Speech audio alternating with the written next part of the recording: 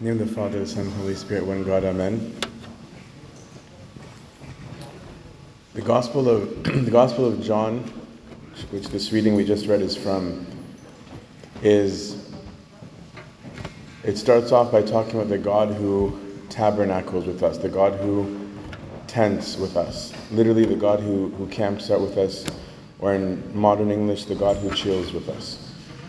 And this Gospel is one of the best illustrations, one of many best illustrations of how God deals with us, how God takes people where they're at, right? We read this specific gospel at least twice, once during Lent with the spirit of repentance, but then we actually read it again during Pentecost, but with a different spirit, with a focus on the joy of it. And we usually talk about the repentance of the Samaritan woman, which we will talk about. But this story is actually the story of the repentance of multiple people, not just of the Samaritan woman. And it's also a way of seeing how our God deals with people, right? That God takes people where they're at.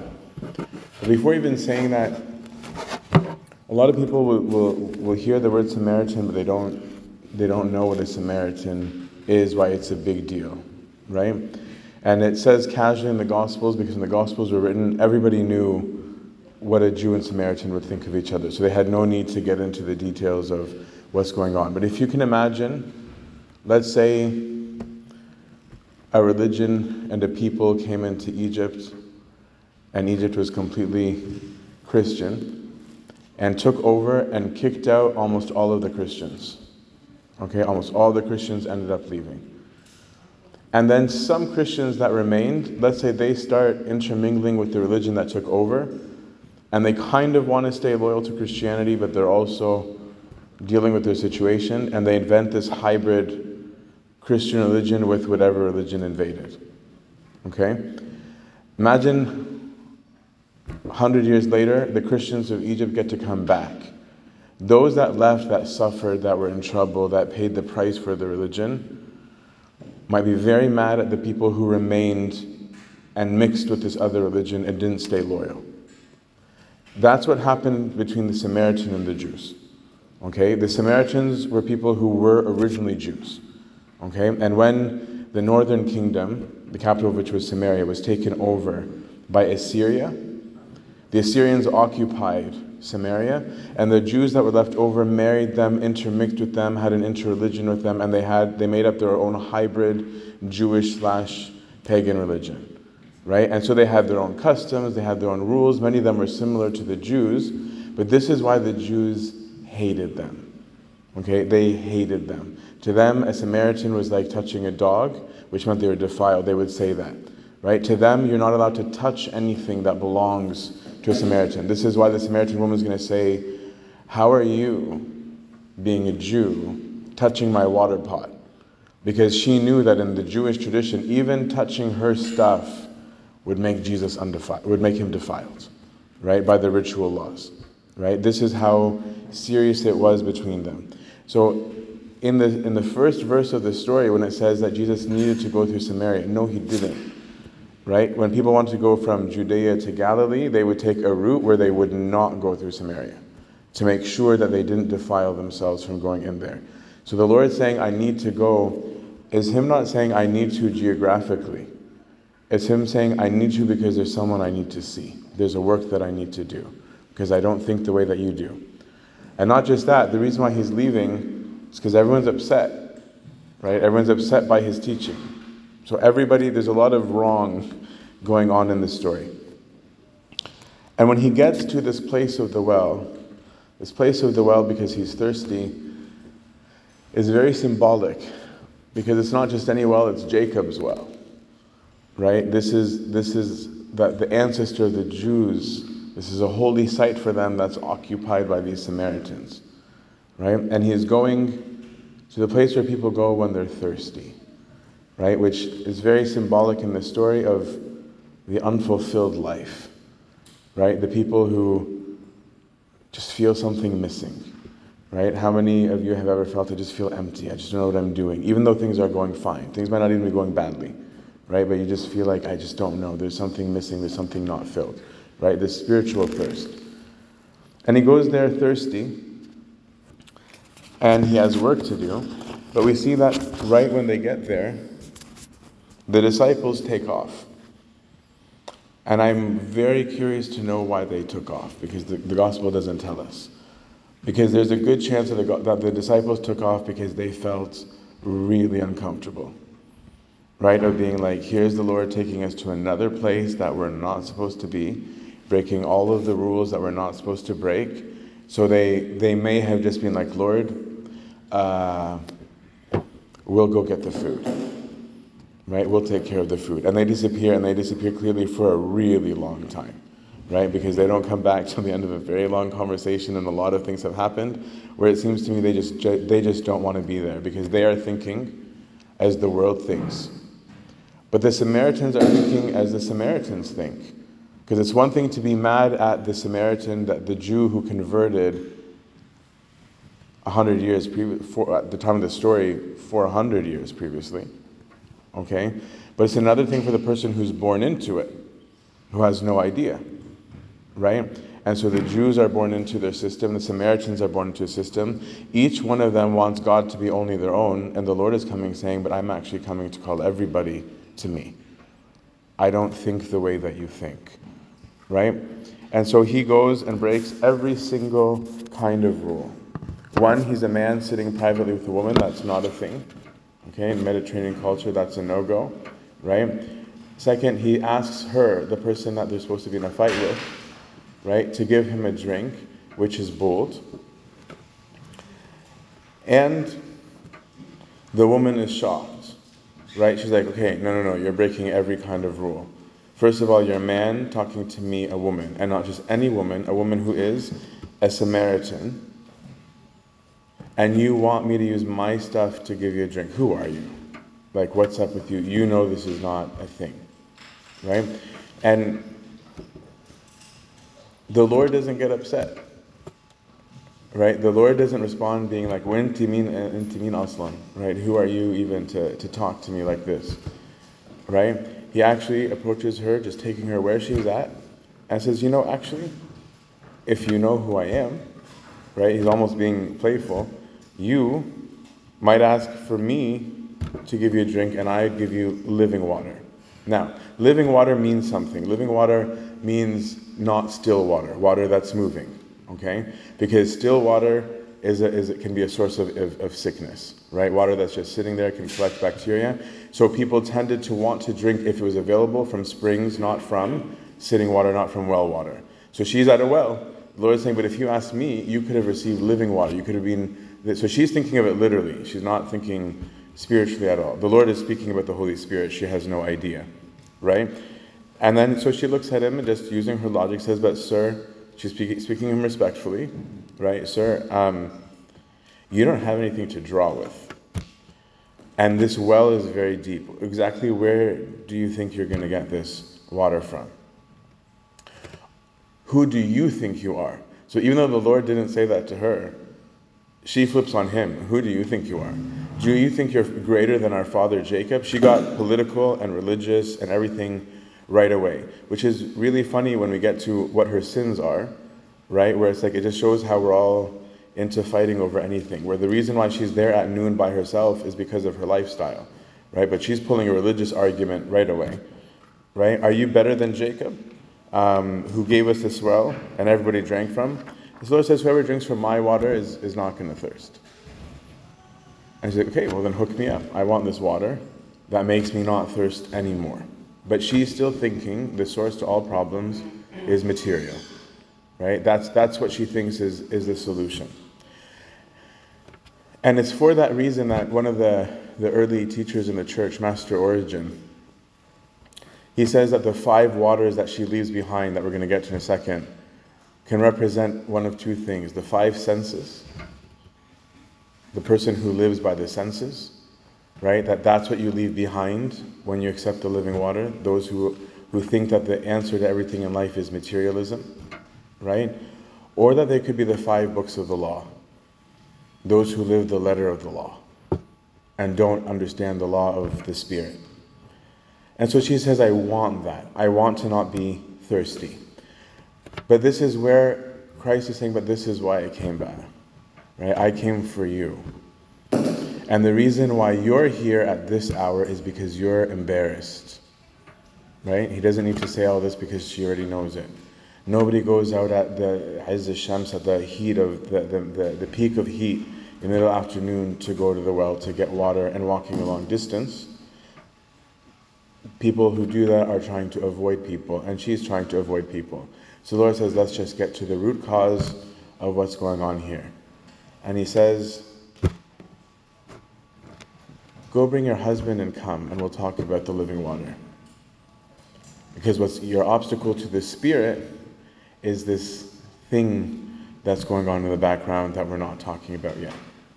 And so he invites her to repent. He invites her to change her mind. He invites her to confess, right? And he does it very gently, because she could have answered with anything. But she feels that there's something different, so she answers and says, I don't have a husband. And the Lord, who's looking for anything to praise us for, that's the opposite of what we think. We're expecting God to always be yelling at us, right? But the Lord's response is not negative. The Lord says, you know what? Good for you. Well said that you have no husband. Good for you for being honest, right? I'm proud of you. Because you've actually had 5 husbands.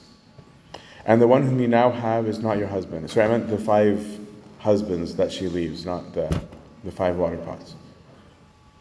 And having 5 husbands is a big deal because there's a local tradition that even if you legally married, it was a social tradition, it wasn't a legal tradition, you should never exceed having 3 in your life. So on every level, this woman was anti-everything, right? But now she's living with a guy that she's not married to. If you think that's an embarrassing situation today in our culture, it was much more 2,000 years ago, right? And that's why she's humiliated. This is why she's avoiding everybody in town. This is why she's there by herself saying, let me go, but nobody's there. I don't want to be judged. I don't want humiliation. I don't want them to look at me badly. I don't want to have a conversation. I'm escaping. So the Lord actually says her sins for her. He says it for her, right? He didn't force her the humiliation to keep on going into the details, right? This is the kind of compassion that he has. And then she doesn't really know how to react to this, right? So she says something that seems like a no-brainer, and says, sir, I get the sense that you're a prophet, right? Because how did you know these things? But she still doesn't want to talk about her issue. She switches the subject right away and goes, okay, if you're a prophet, tell me, your people say we're wrong to do this and this and this, and she gets into a religious debate. But the Lord respects her. He enters the religious debate, but she asks him an extremely controversial question, right? This question that she's asking today is almost like saying, are you pro-vaccine mandate? And then somebody just gets the popcorn and watch the fight erupt, right? What do you think of the new abortion law in Texas? Watch the fight erupt. This is the kind of thing she's asking. It's not a small question that she's asking. This is the source of major division and major barriers, political barriers, physical barriers, monumental fights. This is a huge issue. And she's saying, what's your opinion? Right off the bat. But the Lord's not looking for a debate, right? The Lord takes her to the truth. Before I even answer your question, he's going to say, let me just tell you that there's a time coming where it's neither. You're living in this polar world just like we are today, of this or that, white or black in this issue. But I'm actually telling that soon it's going to be neither. Those who will worship the Father will worship in spirit and truth because the Father is spirit. But he doesn't shy from the question. He comes back to it and says, but salvation is of the Jews. He's not afraid to come back to the real answer of saying that, but the promise of salvation was a promise made to the Jews and was going to come to the whole world through Judaism. He doesn't deny it either, right? He doesn't shy from answering the question. But look at the difference in how he dealt with her from how we deal with people that we think are bad, right? The Lord, first of all, didn't look at her as bad. He made his way to see her. Second, He started having a religious conversation where he didn't say, Ya mama inti lissa badri al kalam da, right? This is too early for this kind of conversation. Inti lissa ya dob, right? You're still living with this guy. When you leave him, come and let's have a conversation, right? He didn't. He's like, sure, let's talk. You want to talk about Samaria and Judea? No problem, we can talk about that. There's nothing that's off limits. He made himself accessible, making the return, making the change of mind, making the repentance not so scary for her, right? Because after he goes into this conversation, this tells you something about the beauty of this woman, and I love the boldness of this woman. This woman is somebody who's clearly so, having dealt with society, she just is what she is. She doesn't have a filter, she's not afraid. She's respectful, but she just says it like it is, right? And because of it, the Lord reveals something to her in a way that we don't always pick up on. When he says the one who is, when she says, but I heard there's a Messiah coming who's going to fix all this, she's excited. He says the one who is speaking with you is he. The English doesn't capture what the Greek text is saying. What the Lord actually says to her is, the one who is talking with you is I am. He drops the name of God, the unspoken name. He actually says point blank to her, the one who's speaking to you, I'm God. Those who think that the Lord never said that he's God, he is very explicit, right? Very explicit, right? Sometimes he leaves people guessing, sometimes he just says it like it is. And so he, in this moment, the well of Jacob, at the place of this meeting place between the person and God, just like Moses asked the voice in the bush, who are you? And the Lord said, I am. This woman received that same grace that Moses did. She got to hear the Lord speak his name, right? They heard God speak his name. We sometimes think that if we're sinners, we don't have access to that. We sometimes think that that if we've done the worst things in the world, that God doesn't want us to be with him, that God is upset with us, that God doesn't want to talk to us. That's not the issue. God wants to. God is ready to walk to Samaria to see you. God is ready to reveal mysteries to you. God's grace is never withheld. God's natural grace is never withheld. But I can refuse God's grace. I can live in hiding. I can only come at noon and try and stay away. I can change the subject. I can hate myself so much that I don't want to hear anybody say something good to me. The problem is not God. The problem in repentance, the problem in forgiveness is never God. God is one always saying, Itfaddal, come, welcome. I'll finish your sentence for you, مش هكسفك. Right? You just said I don't have a husband? No problem. I know, انت كذا. Right? خلاص خلصت. It was said. Right? It doesn't need to be pulled out. And it's that sense of fearlessness, that sense of real divine love penetrating the heart, the being in the presence of the God, is why it says that the minute he says who he is, she drops everything. And the place of her shame becomes the place of her glory. The first place that she goes, it's like she already forgot the guy living at home. She doesn't go grab him. She goes straight to the town, the place she's avoiding, and says, I need to tell you guys something. Let me tell you, a man who knows everything about me. Do you think he could be the one? Right? And suddenly, this woman who was thirsty forgot she was thirsty. It says literally, she left her water pot. She's now filled by the Spirit. Right? She forgets that she had that kind of thirst. Suddenly, that's not what matters to her anymore. It's not the material, it's not the senses. It's not the water, it's not the food, it's not the money, it's not the position, it's not the social status. It's not how many likes you got and how many followers you have. That was important to her. After her encounter, it wasn't. She forgot it, she left it, and she went straight to the place of her shame.